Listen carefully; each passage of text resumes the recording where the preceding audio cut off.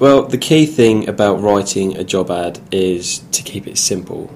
Many job ads we see online are far too complicated, far too much detail initially, and can be quite off-putting. If you're looking to attract any candidates, job title, salary and description sounds very basic, but without having those key bits of information in there, you're not going to attract anybody.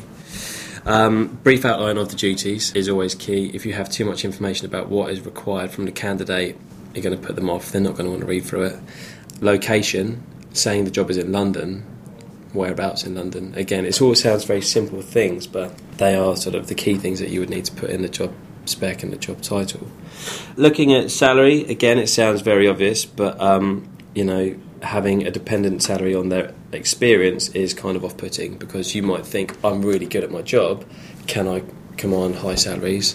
So yeah, keeping salary to the point is key. Anything overcomplicated or too wordy in a job description will put candidates off. If you're applying for a job, you don't want anything that's going to bore you to death. You want to know the key bits of information about it.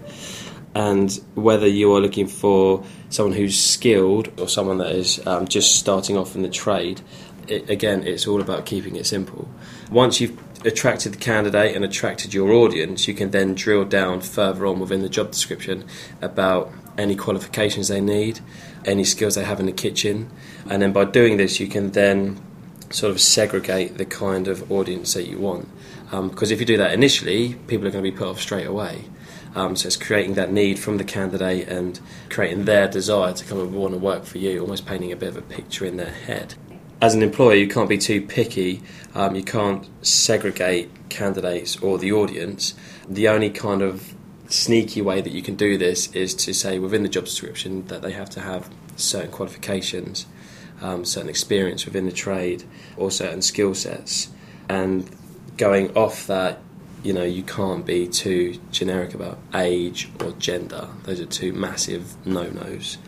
But yeah, I think the main advice for anybody when, putting jobs online is just to keep it simple and to the point.